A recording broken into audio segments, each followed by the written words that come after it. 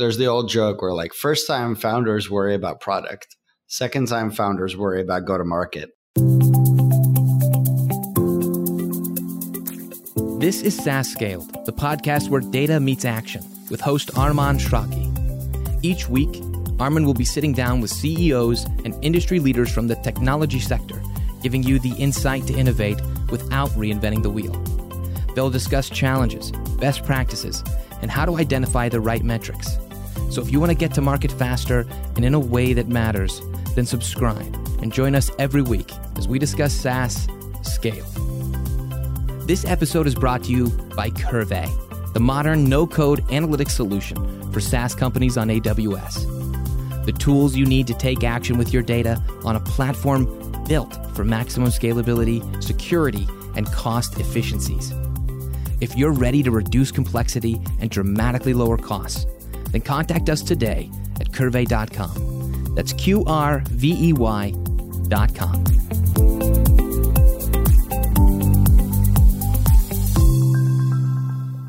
Hello, welcome to another episode of SaaS Scaled. I'm here with Boris Berenberg, and he's the VP of Product at a company that I know from the past, but this company is in DC area, and I think Boris is in New York area. Modus Create is the name of the company. And Boris, could you tell us a little bit about yourself? Thanks, Arman. I'm Boris. I'm the VP of Product Development at Modus today. I've been working in tech for going on 17 years now. Prior to my current role, I had founded Atlas Authority, which was an Atlassian partner company, which means that we resold Atlassian products. We did services around it, like implementation, migrations, training, etc. And we also created and sold apps on the Atlassian marketplace. And we did similar things in adjacent ecosystems like Monday.com. Now that I'm at Modus, I'm responsible for growing the pure product portion of the portfolio. Like I said, that involves the marketplace apps and other parallel initiatives that we're currently working on. Fantastic. Yeah, tell us a little bit about Modus as well and what you do inside Modus. That I understand it's a kind of maybe a division that adds the product aspect to what Modus does. Yeah, so Modus is largely a consulting firm, and we have a variety of types of consulting that we do. So we will do services consulting around product development. So for example, I think one of the really big case studies that we had recently was Modus worked with Audi to build a tool that allows customers to kind of artificially generate the car in the specific configuration that they want and then see what it looks like in various environments, etc. And then now this has been deployed to showrooms and dealers so that they can, actively work with customers to get a feel for exactly the car they want. There's a bunch of other case studies on the website. I'm still pretty new to the company, so I can't speak for it super well. We do a lot of product development. We do security consulting. We do digital transformation. There's a lot of stuff around product strategy. And I'm sure that there's other parts I'm forgetting right now, but check out moduscreate.com for the full listing of what the organization does.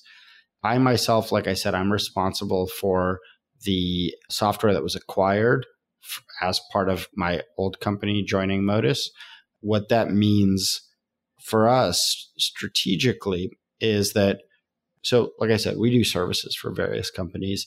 And one of the services that we provide is Atlassian related consulting, right? Which is why we were a strategic acquisition for Modus. When a customer is working with a consulting vendor like ours, we get a very unique set of insights into what are the product gaps that exist in the Atlassian ecosystem or in any ecosystem in which we work. And so the thesis is that if we're working tightly with customers and we're understanding where these gaps are, we are then able to transform that into products that we can sell to customers to help meet those needs. And it becomes a kind of like almost like a flywheel motion of us working with customers, them telling us what we need to build, us building more stuff, us building more customer relationships, and it just self-reinforces and continues to support itself. So that's kind of what we're doing. And then the plan that I can publicly discuss is that we're going to be building other things as well, but that's to be announced. Okay. No, that makes perfect sense. It's one of those cases that 2 + 2 can be more than 4, right? So, as you said, both arms can add value to each other and create some added value that accelerates each part. So, from your perspective, focusing on the product side and doing the product, and I know that from your perspective also, you were interested into making the product more into a position that it is more product-led growth rather than bringing sales team or building that kind of thing. So from the get-go, you had that vision that if you wanted to get into product, you rather to build a product that has that opportunity to really be part of maybe app market, more part of a marketplace, part of another ecosystem, and then you can easier market it. Can you tell us a little bit about that? I'm pretty sure many of founders, many of the SaaS companies, startups are thinking along the same line. And then what was your journey? How did you, experience that kind of, part? That's a great question. It's not like some genius moment for me. It was a lot of just randomness that came together correctly. So prior to running Atlas Authority, I was actually employed by Atlassian, and I was a member of the Jira support team. And at the time, this was like 2012. So pardon me if I get the details wrong. But at the time, Atlassian had dropped support for Markdown in Confluence. And there was a significant and vocal minority of customers who were very, very upset about this. Atlassian was not going to change their direction. They knew where they were going. And they had what they, at the time, called, I think it was called a ship it or something like that, but it was an internal hackathon. And so as a internal hackathon project, I wrote a very simple app that we could put on the marketplace called Markdown Macro for Confluence. I'm not a particularly good developer, right? Like if I had to rate my technical skills, I would say it's somewhere about the level of someone who's completed 6 to 12 months of, coding classes at university. So very, very entry level. But, a Markdown macro is pretty simply like some scaffolding, and then it's like read text in, pass it to a library, spit the results back out. Like this is not a particularly complex bit of code. Published it, and then as I was employed at Atlassian, I would periodically update the underlying library, as security vulnerabilities, et cetera, came about, et cetera. And then I quit. And I want to say about a year or two later, I looked on the marketplace and I saw, and actually before this, I had just built a couple of minor other apps that like weekend projects and launched them. And, they were making small amounts of money. I want to say like probably less than $1,000 a month, it was like small. But, whatever, beer money. And at some point I looked at this app and I was like, hey, there's like 2,000 systems on which it's installed, which is millions of licensed end users.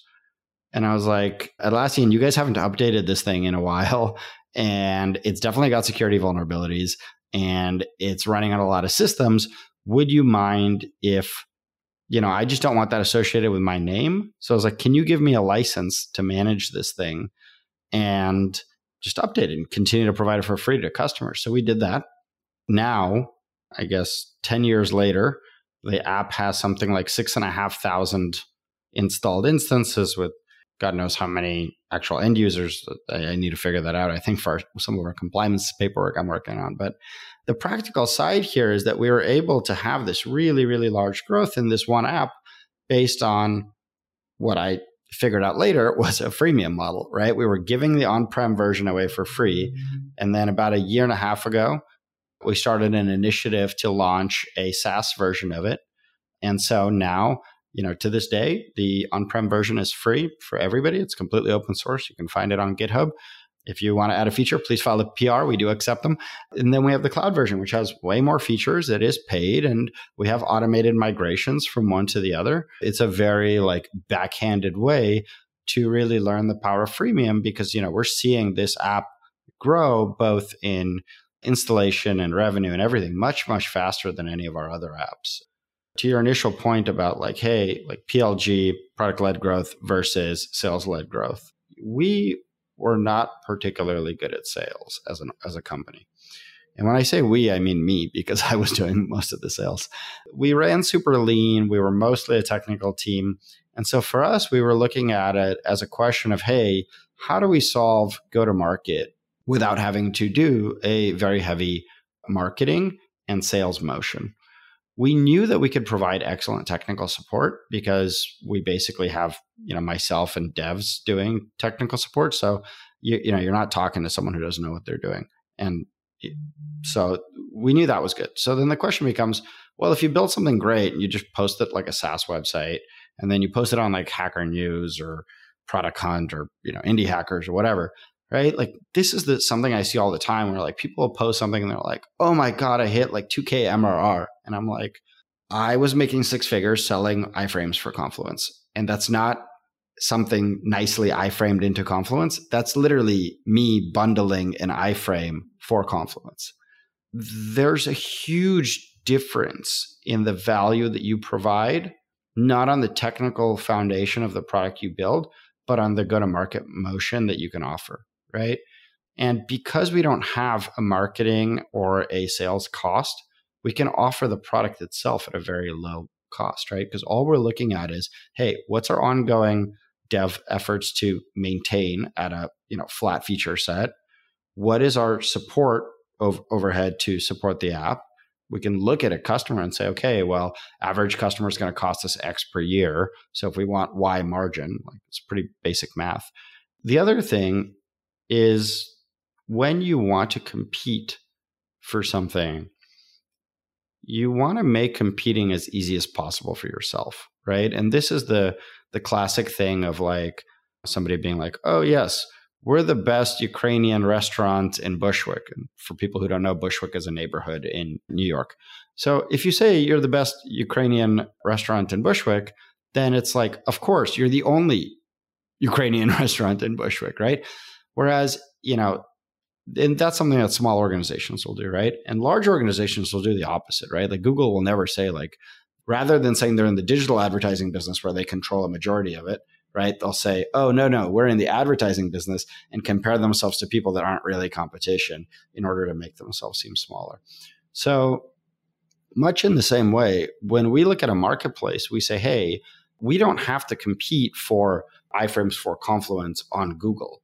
We just need to compete where the customers are searching, and the customers are searching in this marketplace.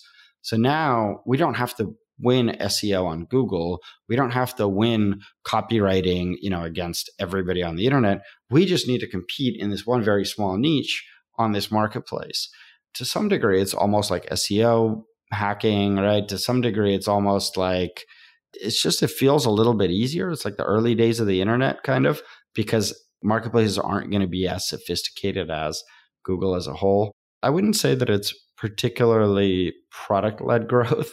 I would say more it's reduced cost of experimentation and a reduced ongoing operational cost if there's success, right? And so you're able to build, like you're not going to build a multi-billion-dollar business on market. I mean, you could. There are a few that have been done, right? Like you have Viva systems on top of App Exchange.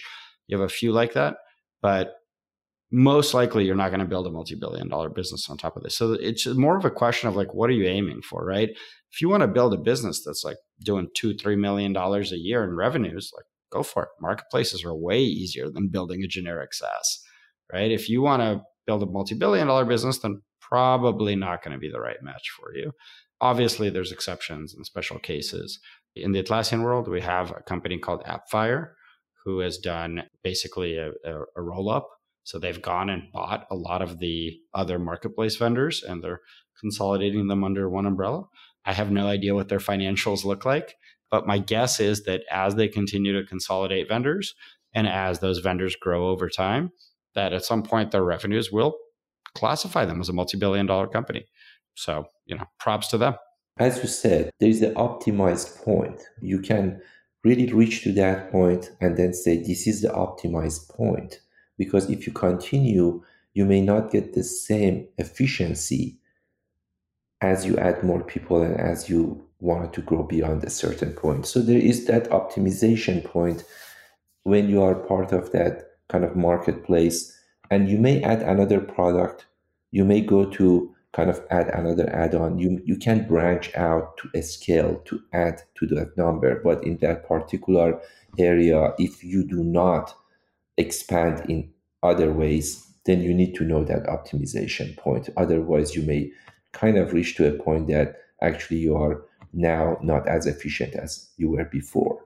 Yeah, absolutely. And I think that one thing that's interesting that we're starting to see now is that there are vendors who build an app on the marketplace and then they expand it to generalize it.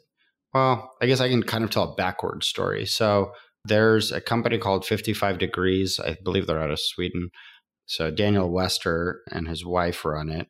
I don't know what happened on the back end, but somehow they have a deal with a company called Actionable Agile, which is like a tool for predicting kind of agile delivery dates and, agile stuff into the future. It's something along the lines of they either acquired it or they licensed it or something like that. And now they built that into a Jira extension, right? And so you have all of this reporting in Jira, but you can also buy the standalone product as a SaaS. I think another example of this is Draw.io. So Draw.io is like an online diagramming software, kind of like Visio, but totally free. I think they rebranded to diagrams.net or something like that. Really good team. I've known them for years. So like they have this online SaaS version, which is completely free, or you can buy like the Jira or Confluence versions where, again, it's like, if I remember correctly, they're literally, I think, like 10% of the cost, or at least they used to be 10% of the cost of the competition. I don't remember how pricing is adjusted. They basically took this SaaS product, figured out a way to like package it into this marketplace version. And as a result, they're able to generate a ton of revenue off this marketplace. Now, if they wanted to bundle it and do the same thing in another marketplace, like only thing stopping them is, business strategy. So I think that the value of marketplaces as a go-to-market motion and as especially for what I would say like internet lifestyle businesses, right? Of like where you're making millions or tens of millions of dollars annually, super viable. You just need to find the right marketplaces to operate in. And then when you are, for example, in this particular case, you started to get some customers. Did you have a different experience with some segment of customers or even a single customer than the others?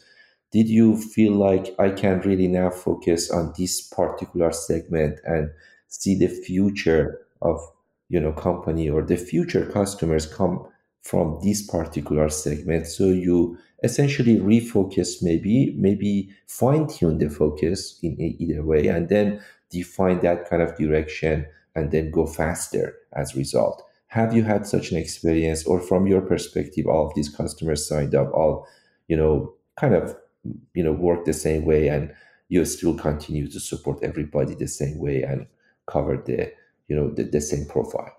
I think that's a great question. I would say that my experience around this was more in the services part of our organization. So we were initially very, very specific when Atlas Authority launched.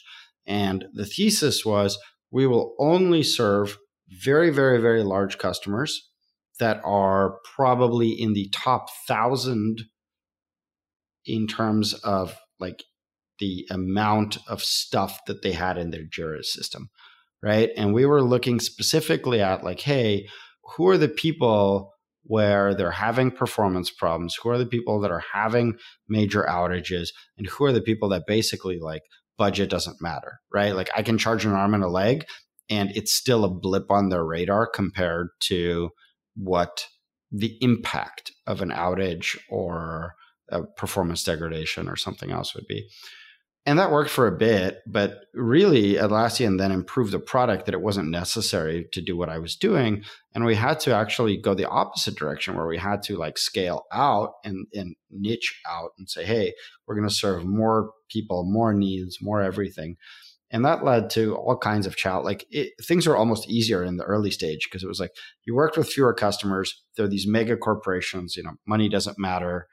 Once you get through procurement, it's all fine. We ended up working with a lot of smaller customers, which we found to be very painful. The smaller the customer, the more every dollar matters to them, and the more they're going to be, nitpicking everything rather than collaboratively working towards the actual outcome that we want to achieve. That was definitely a challenge. On the product side, I think that what we've done, and I kind of referenced this earlier, was that the marketplace offered us a pretty cost-effective way of testing ideas. So we had this idea. So Atlassian, I guess, still makes a product called Bitbucket Server, which is a Git server that you can host, on-prem or in AWS or whatever. We're like, okay, well, guess what? Like, people make mistakes, and people are going to commit secrets, like passwords, API keys, et cetera, into code. And like, this is a big no-no, and you have to be able to clean it up. And we're like, okay, so let's build a plugin for Bitbucket Server that would scan repositories, automatically clean them up, send warnings to admins that this had happened, right? It's all the stuff that like everybody needs for compliance reasons. And it had actually been requested by a very large bank. The moment we completed the app, the bank went silent and did not want to buy it anymore. We put it on the marketplace, and guess what? Nobody actually wanted it, right? But the nice thing was that the cost to get to like an okay MVP was $10,000 start to finish. At the time, I definitely wasn't happy that we'd blown $10,000 and gotten nothing out of it. But at the same time, if you look at like what people do with like AdWords, like people blow $10,000 on nothing all the time. Like that's your budget for running an AdWords experiment half the time. So I found it to be a much more, like I said, cost-effective way of doing experimentation around customer needs and whatnot. So yeah, hopefully that answers the question. No, that's a good point, that even for experimenting, for doing some kind of work, because you're right. I mean, it can be pretty expensive if you spend all of that money on R&D and everything and marketing, and then you learn that this is not really going to financially be viable solution after you have invested a lot of money. This way you can really go there and just. There's the old joke where like first time founders worry about product, second time founders worry about go to market, and I'm very much in that second camp now, right? Like I remember even before Atlas Authority, I started like a small company. Do you remember what the Pebble smartwatch was? Yeah. So the interesting thing for people who listen to this, who don't know what a Pebble is, it was a smartwatch with an e-ink screen. That's not the interesting part. The interesting part was that it had buttons on the sides, and it had an up button and a down button. And so I wrote an app where whenever you pressed up, it would just record that you had pressed up, the time, and the GPS location. And if you pressed down, it recorded down and the time and the GPS location. Well, and then what I called it was mood app. So if you felt good, you pressed up. If you felt bad, you pressed down. Now, the cool thing with the buttons is that like you can do this under the table. So if you're like in trouble at a meeting and you're feeling really tense, you can press down. If you feel really, really tense, you can press down multiple times, right? It's whatever it means to you. And then I had a UI which would display like a heat map of like where you're happy, where you're unhappy. I had it could show you by time of day what your mood was, by day of the month, etc. And I built all this crazy stuff. And then I was like, wait, there's no way to sell these apps. Like there was an app store, but you can't sell them. You can only give it away. And I was like, okay, how do I do anything with this? So I started talking to people, and they're like, maybe you can sell it to hospitals that are doing research on mood disorders. And I was like, oh my God, I screwed up here. Like I built a really cool toy, and it helped me figure out what was going on in my life at the time. but it was completely useless from a go-to-market perspective. Understanding kind of how that go-to-market motion will work along with any experiments that are being run is just a very key component to kind of doing this stuff. That's the interesting point. And by the way, fascinating idea. But on the product side, the point that you raised, I have seen people, and I would say you're right, at the very beginning, majority of people who get into the product building think that way, that I'm going to build this product. And they focus a lot on explaining what the product does and, all the fascination around the product. And then there are some other people that maybe they have experienced that phase and they think about go-to-market strategy. And even before they start building the product, they think, how can I sell it? How can I market it? What is the market? Who's the ideal, customer profile for this? Who's the buyer? Can I replicate it? The cost of sales, all of those things that come to mind when, you are thinking about that kind of go-to-market strategy. I noodle around with ideas on the side all the time. And I can't think of like the last time that anything reached the code phase.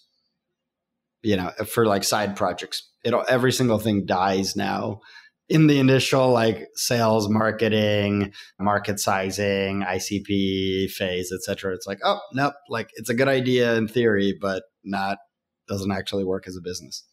Yeah. And also there's a third phase. I mean, in the second phase, of course, you think about who's the buyer or whom I'm building this for, and then it leads you to the product. But there's the third phase I have seen, some people have it, and they're very smart about thinking, not just selling the product, but the exit plan. And they think, okay, what is the exit plan for what I'm going to start? So I'm going to build this product or service, and then I'm going to, build a go-to-market strategy, and I have thought through that. But then if I do all of these, then what is the exit? How does it look like? Yeah, so I think the book that I'm looking for is called Built to Sell by John Warrelow, published 2010. It's very much, talking about exactly this idea. Yeah. And I have seen these people, and they're some of the smartest I've ever met. And they have been in business for many years. They have done many different things, and that's their brain, the way it works. So they go through all these areas. They think about the product, they think about the market and the customer, but also they don't stop there. They even think about what is the journey of this business, through the end, and what is the end.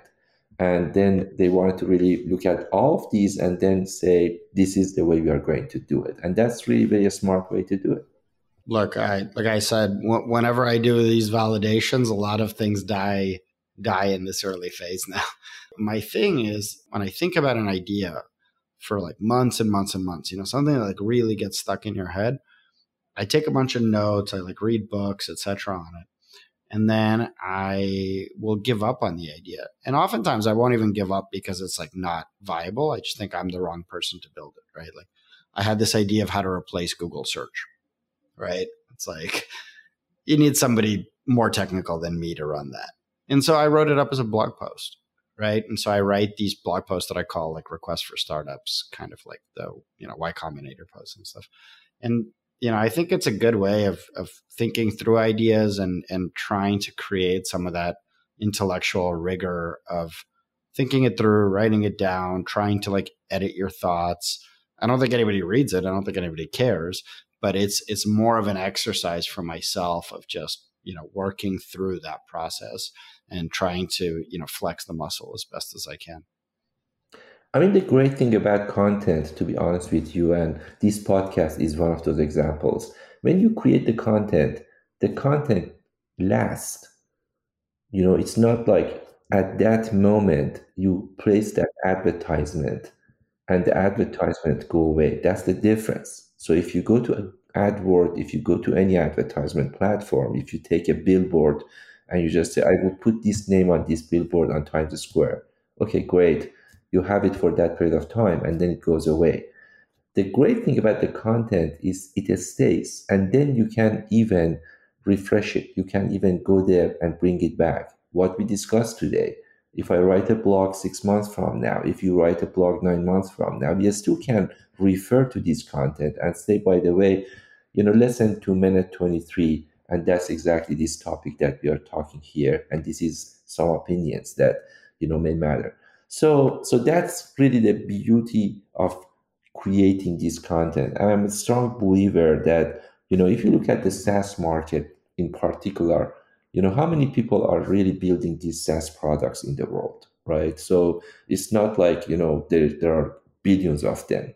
So there's a small percentage of the population, and we are in the SaaS business, building SaaS, empowering SaaS products, helping others to build the SaaS product. And that ecosystem, the more we collaborate, the more, I would say, quality content we create and share with each other. It just helps everyone. And that's really the beauty of, again, just writing this content. So I don't think, we should think about this content we are creating now. How many people will hear that, will see it, will read it in the next, week? Maybe just a few hundreds, maybe a few thousands, but doesn't matter.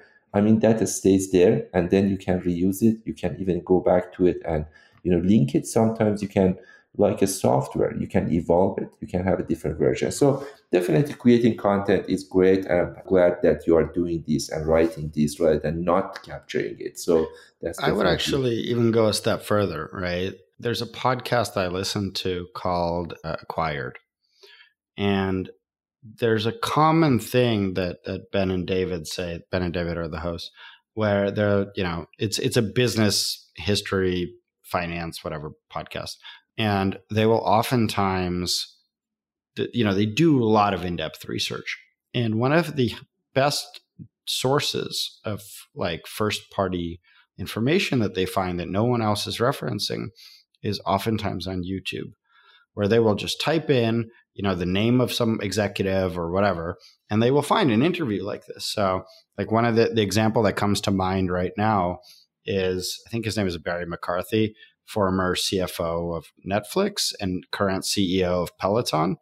So they found a video where he gave an interview with the current principal or something like that of his original high school, if I understood correctly, something along those lines. And it has like 300 views, right? Which means like even stock analysts aren't watching this. And this guy's the CEO of like a publicly traded company, right? And he's talking about like very practical and helpful things. I mean, sure, there's some like generic backstory, you can hear about, but there's also, very practical, insane stuff. And, I think that the volume of really smart people sharing really smart content is woefully undiscoverable, right? Like there's so much of this stuff that like, I almost wish that, there was like a podcast feed where somebody just curated like these like rare interviews that nobody ever watches. And you could just like get one a day. When I go running, I just want to like listen to that. Startup idea for somebody who wants to build it. The great thing about these ideas, honestly, it's when you share it, it adds up.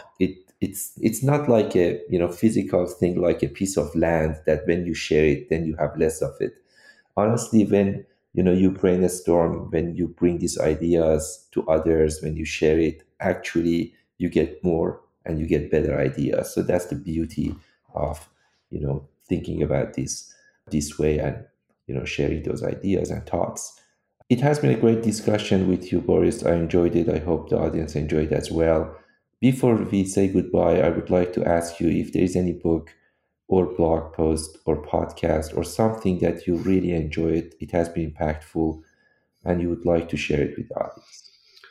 Yeah, I mean, I don't have like a singular thing. I would say for podcasts, definitely Acquired is probably my current favorite. I treat it kind of like dessert. Like I only let myself listen to it at certain times because they don't put out a lot of episodes. So I'm just like, okay, you got to save the, like, I'll listen to it when I run, but the moment I get home and I need to like shower and all that, I immediately pause it. I'll switch to something else that's like less good. And then I'll come back to it next time I'm running because it helps me run well. In terms of blog posts, I don't have a specific blog posts I'd point to.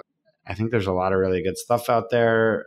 If you want to see what I write, it's on a website called nothingeasyaboutthis.com, which is like my personal website. If you go to nothingeasyaboutthis.com/books, that's a list of all the books I'm reading. I don't particularly call out if something is good or bad, but I can't think of anything on that list that I would say like don't spend your time reading. I think it's all pretty good. It is mostly business stuff, especially over the last few years. There is definitely a lot of sci-fi and stuff like that mixed in. The Diamond Age by Neil Stephenson. Okay. I love that book. And there's this idea in the book called, I think it's called The Young Lady's Primer. And the idea is that it's a book designed to teach a child to be rebellious, like teach them everything intellectually, and like personality wise, teach them to be rebellious and free thinking. I find it to be an interesting idea. It's also interesting because once you've read the book, then you start seeing a lot of like ed tech startups basically trying to build the young ladies, primer. And it's kind of like whenever you reach out to the founders, you're like, hey, did you guys read the Diamond Age? They're like, yeah. I'm like, okay, cool. We're on the same page here. No, Neil Stephenson's amazing. So fantastic. Thank you so much for your time. Of course. Thanks a lot, Arman. Have a great day. You too. Take care. Thank you for listening to SaaS Scaled with Arman Eshraghi. For show notes and any resources mentioned in today's episode, go to saasscaled.com. If you're enjoying our show, give us a 5-star review and share on LinkedIn. And be sure to subscribe for any updates on future episodes. Thanks for listening. This episode is brought to you by Curve, the modern no-code analytics solution for SaaS companies on AWS. The tools you need to take action with your data on a platform built for maximum scalability, security, and cost efficiencies. If you're ready to reduce complexity and dramatically lower costs, then contact us today at curvey.com. That's QRVEY.com.